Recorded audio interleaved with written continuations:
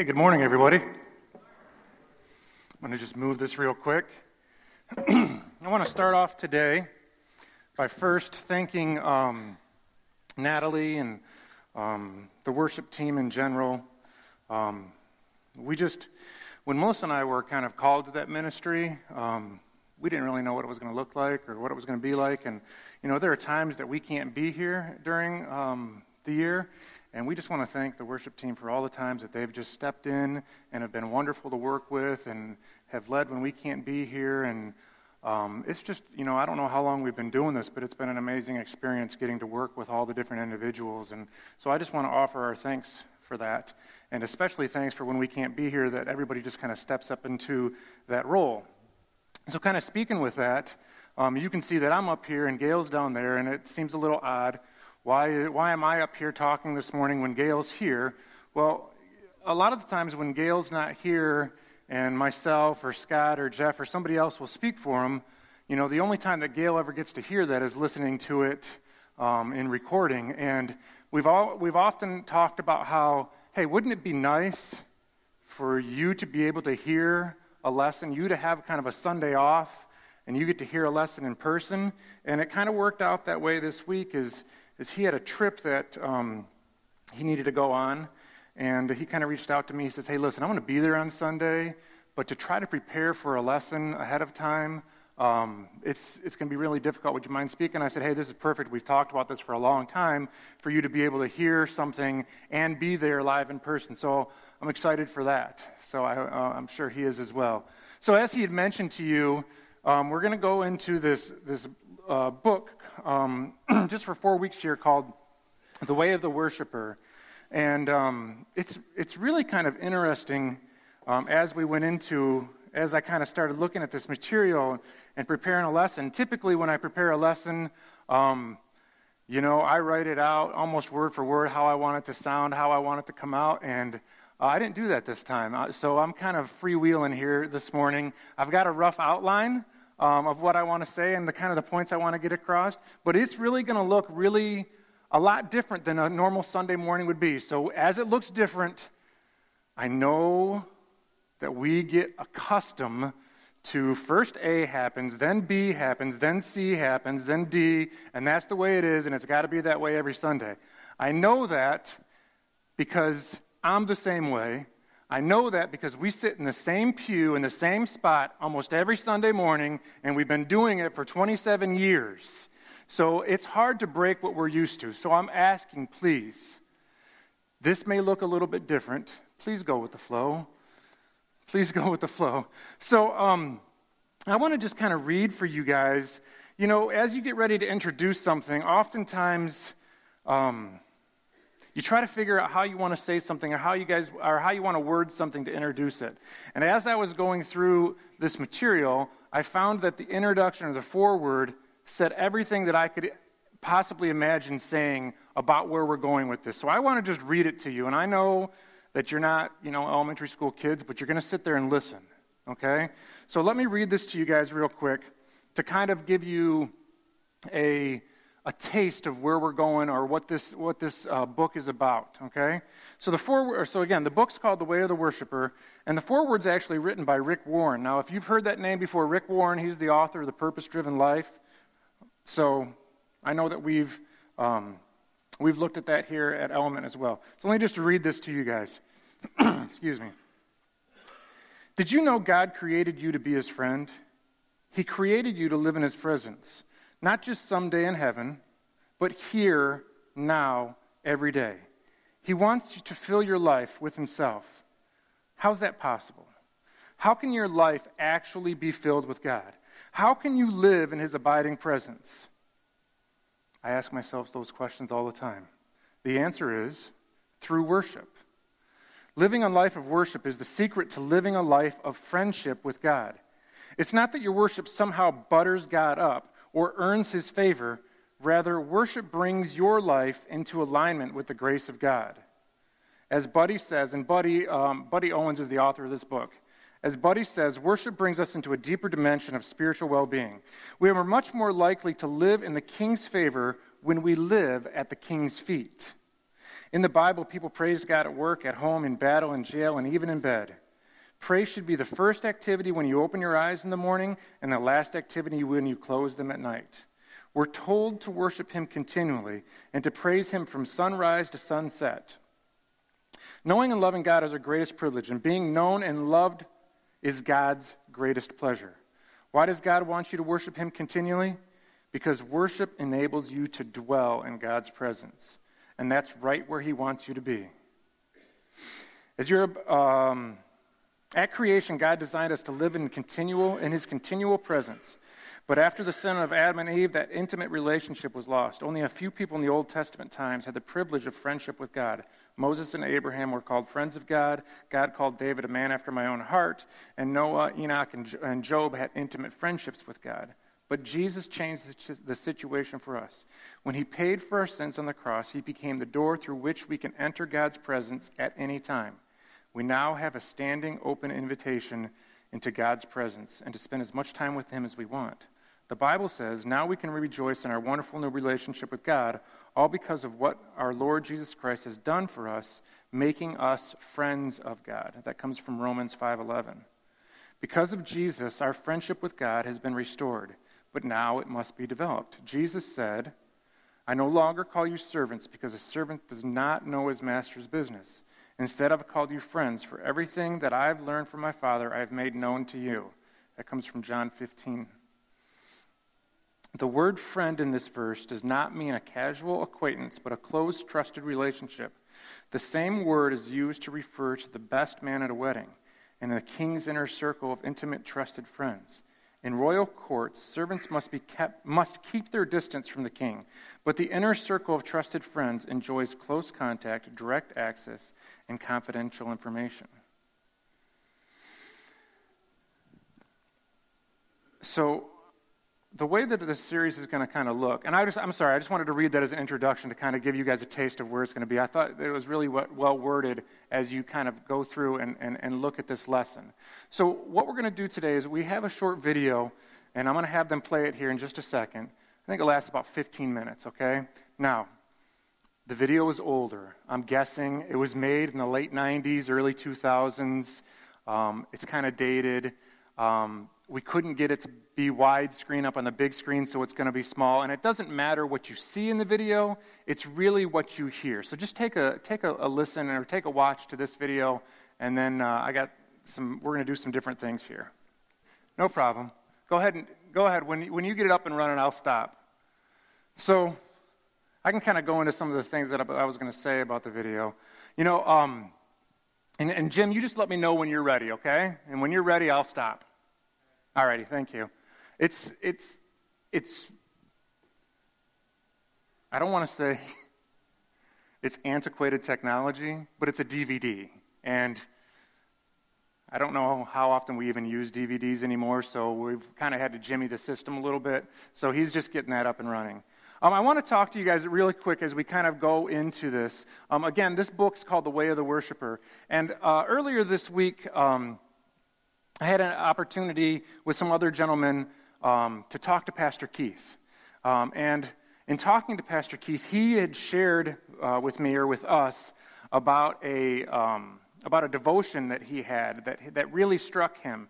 And in the part that he shared from the devotion that he had, he shared with us, it said, prayerlessness is our declaration of independence from God.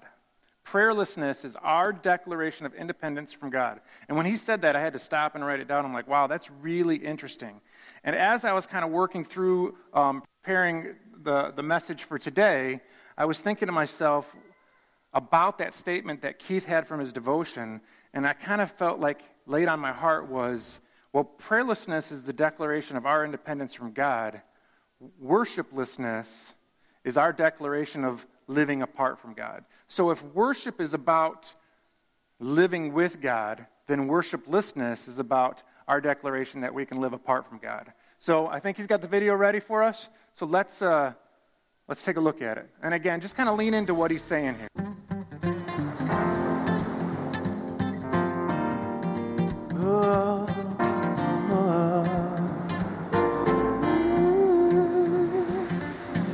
I will worship with all of my heart. I will praise you with all of my strength. I will seek you all of my days. I will follow. Are you looking for God? Are you wanting a deeper and more meaningful connection with Him? Do you ever wonder if He even knows your name? The pursuit of God is a chase of a lifetime. In fact, it's been going on since the day you were born. The question is, have you been the hunter or the prey?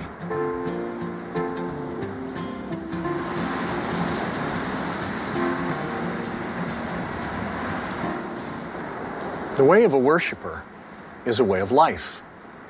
It's about discovering the secret to friendship with God. And it's not so much about doing something, it's more about being someone. Not just doing worship, but being a worshiper. The way of a worshiper is best summarized in Romans 12, 1 and 2, where the Bible says, "Therefore, I urge you, brothers, in view of God's mercy, offer your bodies as living sacrifices, holy and pleasing to God. This is your spiritual act of worship. And don't conform any longer to the pattern of this world, but be transformed by the renewing of your mind. Then you will be able to test and approve what God's will is, His good, pleasing, and perfect will." You see, everybody worships something because worship was God's idea. He wired it into our DNA. We're all worshipers. And you can tell what a person worships by the way he lives his life. Now, some people worship idols, and some people worship themselves. Some people worship money or possessions. Some guys worship their cars.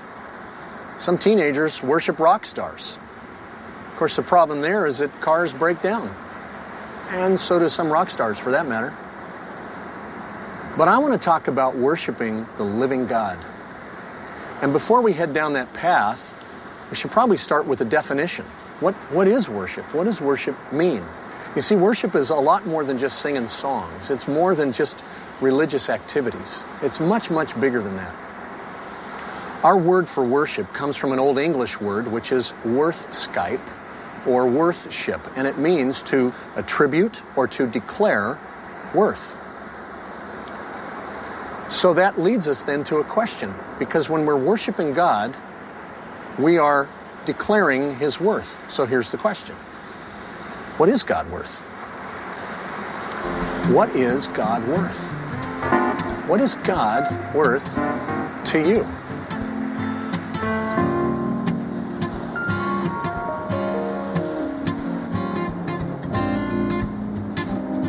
I think you'll find that that question can never be fully answered, because the discovery of God's worth is both endless and endlessly rewarding. And you know that God-shaped void in our hearts that we hear so much about? I don't think that void can ever be completely filled, because God always seems to make more room for Himself. It's like every encounter you have with Him leaves you wanting more. But you got to start somewhere. So where does the discovery start? I believe that the discovery of God's worth to us starts with the discovery of our worth to God, because the Bible says we love Him because He first loved us. You see, God initiates everything. God is always previous. He's always ahead of us, even in our relationship with Him. You have to remember that when Adam and Eve were hiding from God in the Garden of Eden because of their sin, Adam didn't go looking for God. God came looking for Adam, calling him out of his hiding place and calling him into a relationship. And if God had not come looking for Adam, if God had not come looking for us, our worship would be hopeless. So our discovery of God's worth begins by discovering our worth to Him. We have to start where our passage in Romans 12 starts, looking at ourselves through God's eyes, looking at ourselves in view of God's mercy. But you have to say, well, why would God even care about us? Why would God want our worship? He's the creator of the universe. It's not like he doesn't have anything else to think about. Why would God want our worship? The psalmist said, when I look at the heavens, the work of your fingers, the moon and the stars, what is man that you're mindful of him? I mean, think about that. Why would God love us? It just doesn't make any sense. Well, you have to remember that love is not just what God does. Love is who God is. It's his nature. It's his character. The Bible says that God is love. And regardless of our failures, regardless of anything we've done, God loves us. And he loves you more than you could ever imagine.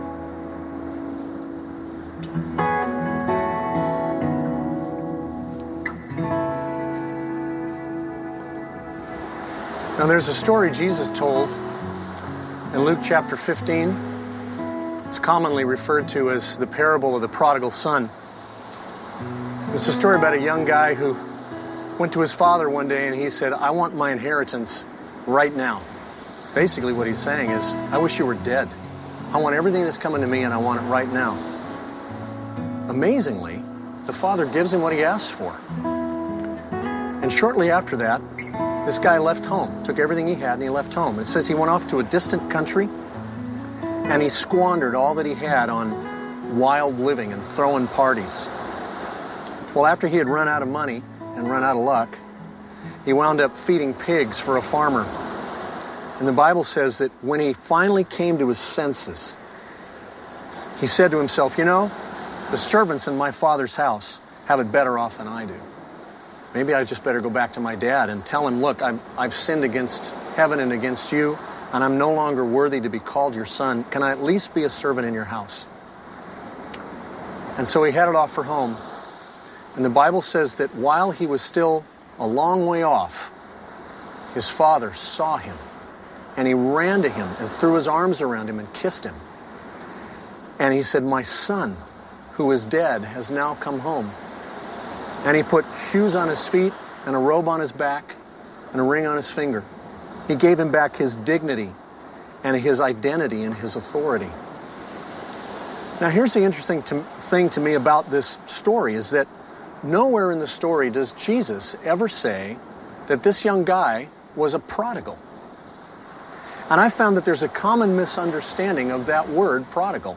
Most people think prodigal means lost or wayward or rebellious. And you'll hear people say, you know, pray for my son or my daughter. He's a prodigal. Well, but that's not what the word prodigal means. What prodigal means is extravagantly generous or lavishly wasteful. Extravagantly generous or lavishly wasteful.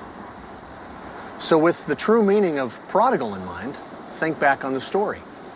Who is the prodigal in the story?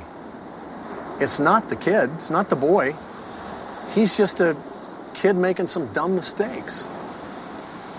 The prodigal is the father, because the father is extravagantly generous with his son. The father is lavishing his love on this undeserving boy. The father is the prodigal. And so is our Father.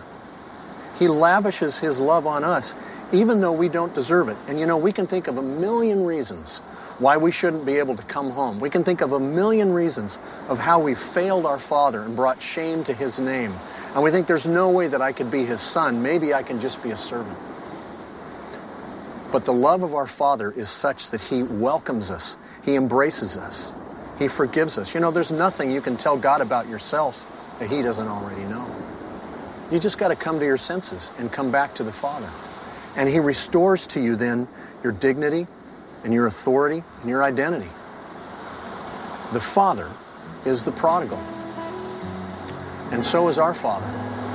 And that's why the Bible says, how great is the love the Father has lavished on us that we should be called children of God.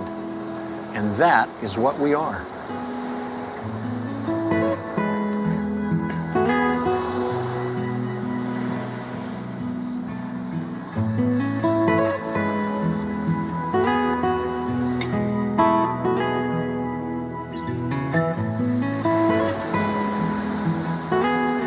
I got to tell you about something I saw just a few years ago that was the most compelling, powerful picture of the love of the Father that I've ever seen.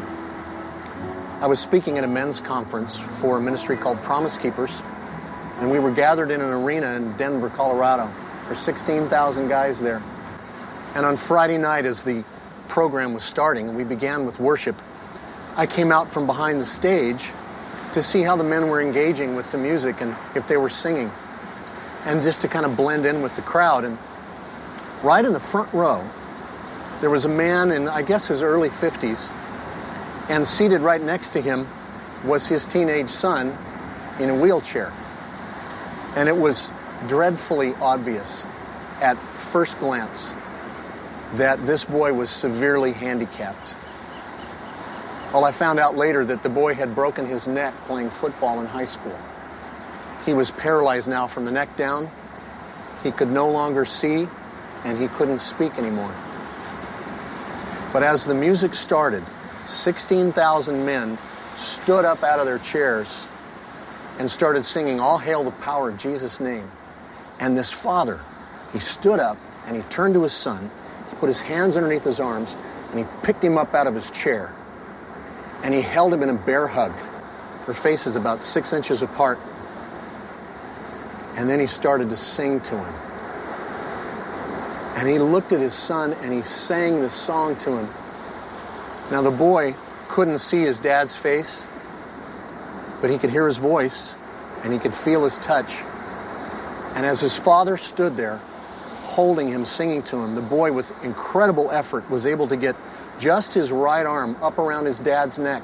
His left arm just hung limp at his side. But he could get his right arm up around his dad's neck. And there they stood for 10 minutes with this father singing to this boy. And as I watched this vision in front of me, I remembered these words from Scripture that I had learned as a boy. In the book of Zephaniah in the Old Testament, it says, "The Lord your God is with you. He is mighty to save. He takes great delight in you. He will quiet you with his love and rejoice over you with singing." What I saw that night was the Word in the flesh, because I saw a father who was rejoicing over his son, was singing, taking great delight in him, quieting him with his love. I saw grace embracing brokenness. I saw joy triumphing over tragedy. You know, there was nothing that boy could do to earn his dad's love. There was nothing he could do to make his father proud of him. This boy was broken and helpless, and yet he was absolutely beautiful in his father's eyes. And in that father's face, I saw the love and pride of our Heavenly Father, who loves us regardless of our brokenness, in spite of our brokenness. Not because there's anything we can do to earn his favor or his love. He just loves us because of who we are, his sons and his daughters, in whom he takes great delight. And he rejoices over us with singing.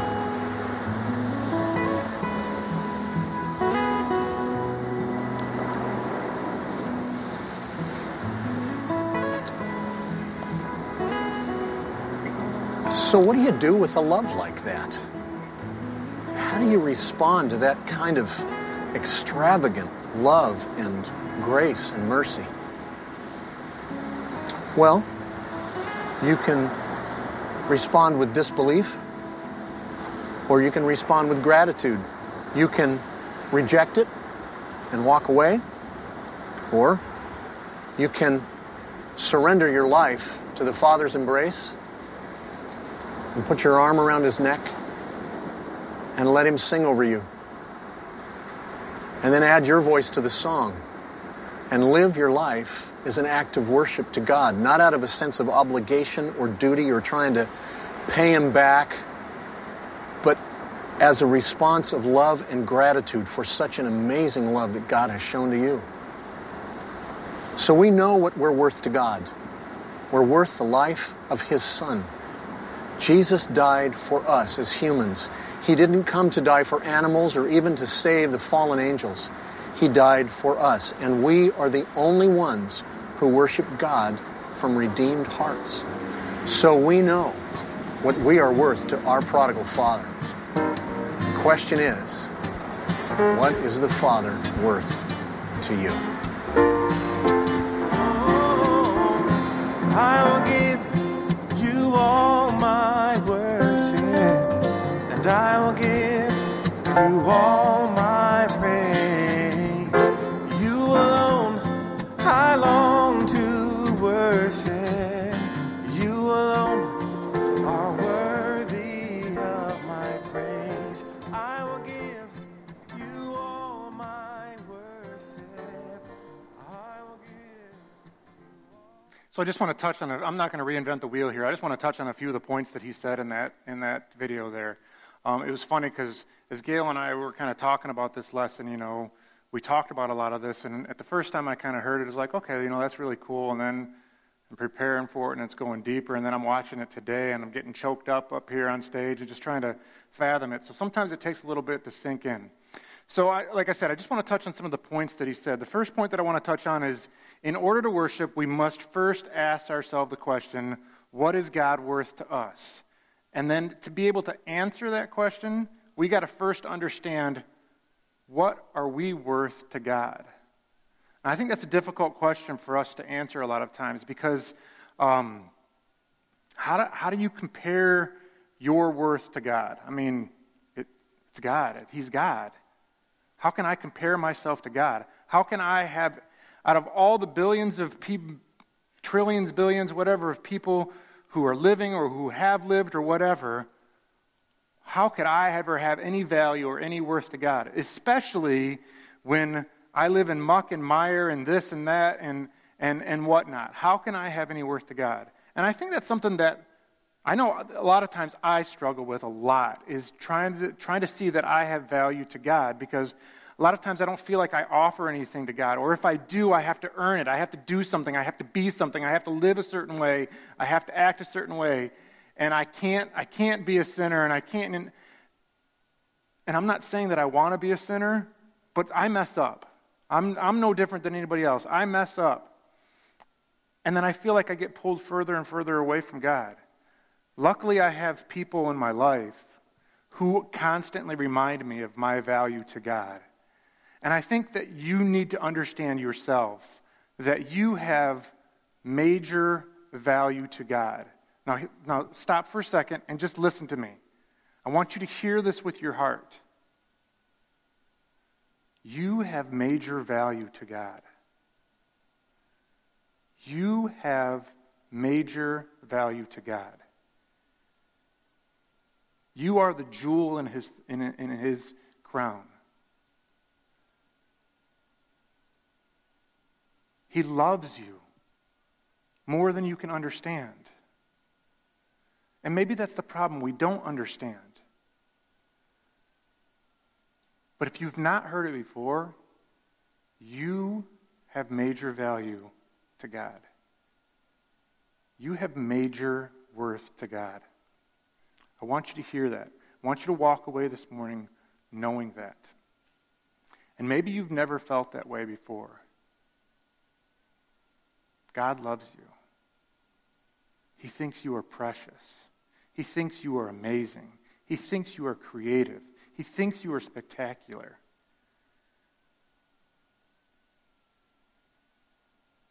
Hear that with your heart this morning. Because if you don't understand how much God loves you and how much God cares about you, how can you ever offer him all the worship that he deserves? So I think that's the first thing that we need to understand. If there was a way that I could describe it any better, I wish I could. But that's the first thing I want you to understand, is how much he loves you and how special you are to him. We could go through Scripture, Old Testament, New Testament, and continuously and constantly pick out Scripture and stories about God showing and demonstrating and offering and giving his love to you. and value to you and worth to you. I've pulled out a few from what he said. For example, he had mentioned 1 John 4:19. We love because he first loved us. 1 John 3:1 says, see what great love the Father has lavished on us. There's that word lavished. Remember he talked about the prodigal father? See what great love the Father has lavished on us, that we should be called children of God, and that is what we are. Notice the exclamation points. That we should be called children of God. Now, I don't know what your childhood was like. I'm sure that some of people in here had an amazing relationship with their father. I'm sure that some people in here had a terrible relationship with their father. And some people in here may have just had a mediocre, average relationship with their father. Good, bad, medium, I don't think it matters. I think as a child, we constantly want our daddy to say that he's proud of us and that he loves us. The times when your father would introduce you to maybe friends or whatnot and say, this is my son, this is my daughter. How proud that made you feel. Or how much maybe you wanted your dad to say that about you. This is my son, this is my daughter. We're called the children of God. That's how much he loves us. Romans 5:8. God demonstrates his own love for us in this. While we were still sinners, while we were still in all of our crud, muck, mire, crap, sin, whatever, while we were still covered with that, Christ died for us. So here he is. He loved us before we loved him. He calls us son and daughter. This is my son. This is my daughter. And while we were still in all of our crap, he died for us. Maybe we're starting to get an idea of the picture of how much we're worth to God. I hope so. And then the story that he had mentioned today about the prodigal father, not necessarily the prodigal son, the prodigal father. The father who lavishly is wasteful on his children.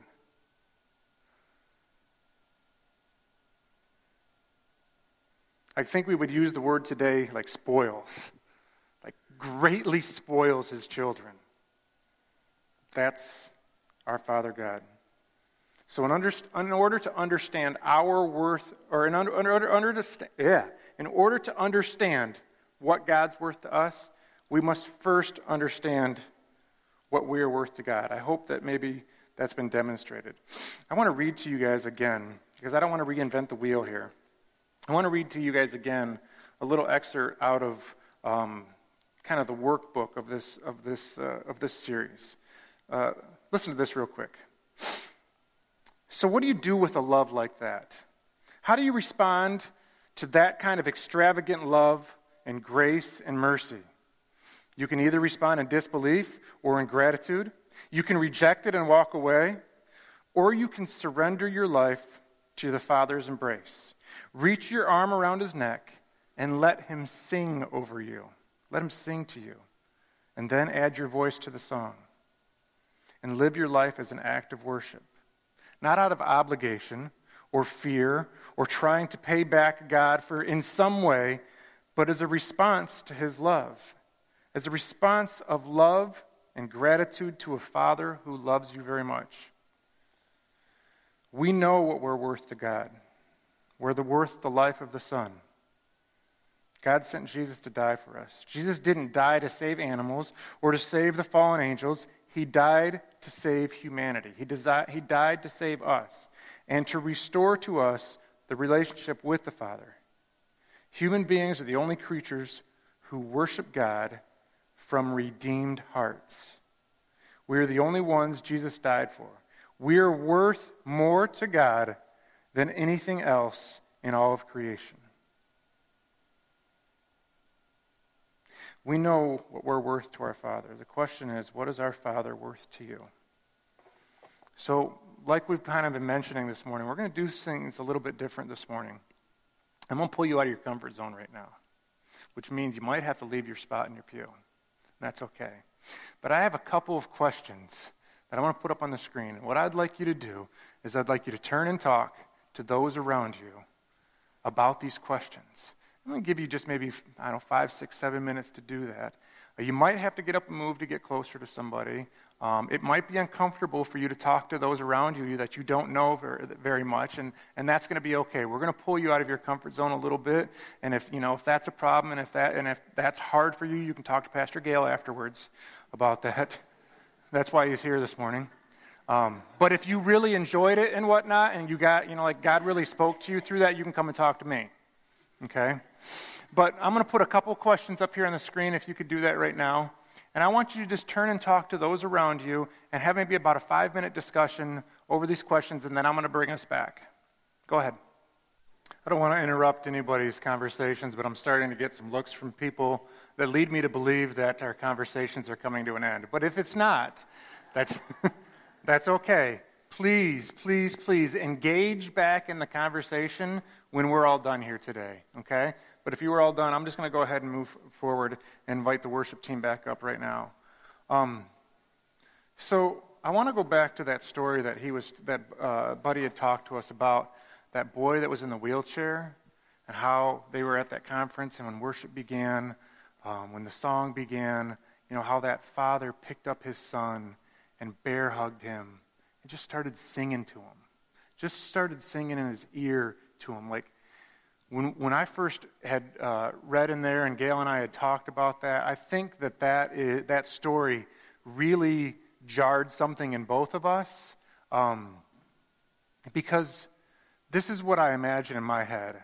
So I want you to think about this. We know that boy was handicapped and due to a football injury, as he had shared with us. So that boy was like physically broken, okay? And the father picked him up, bear hugged him, and started singing to him. Now I want you to picture that's you. And maybe you're not physically broken. Maybe you are. But at some point, we're all broken spiritually. And that's the whole thing about Christ's redeeming love, is that he fixes that brokenness. And so you picture yourself as that broken child. And your Father God picks you up and bear hugs you and starts singing into your ear, singing love and worth and value into your ear. What do you do with that? How do you respond to a love like that? You're broken, you're hurt, you need restoration, and maybe you have it. What do? How do you respond?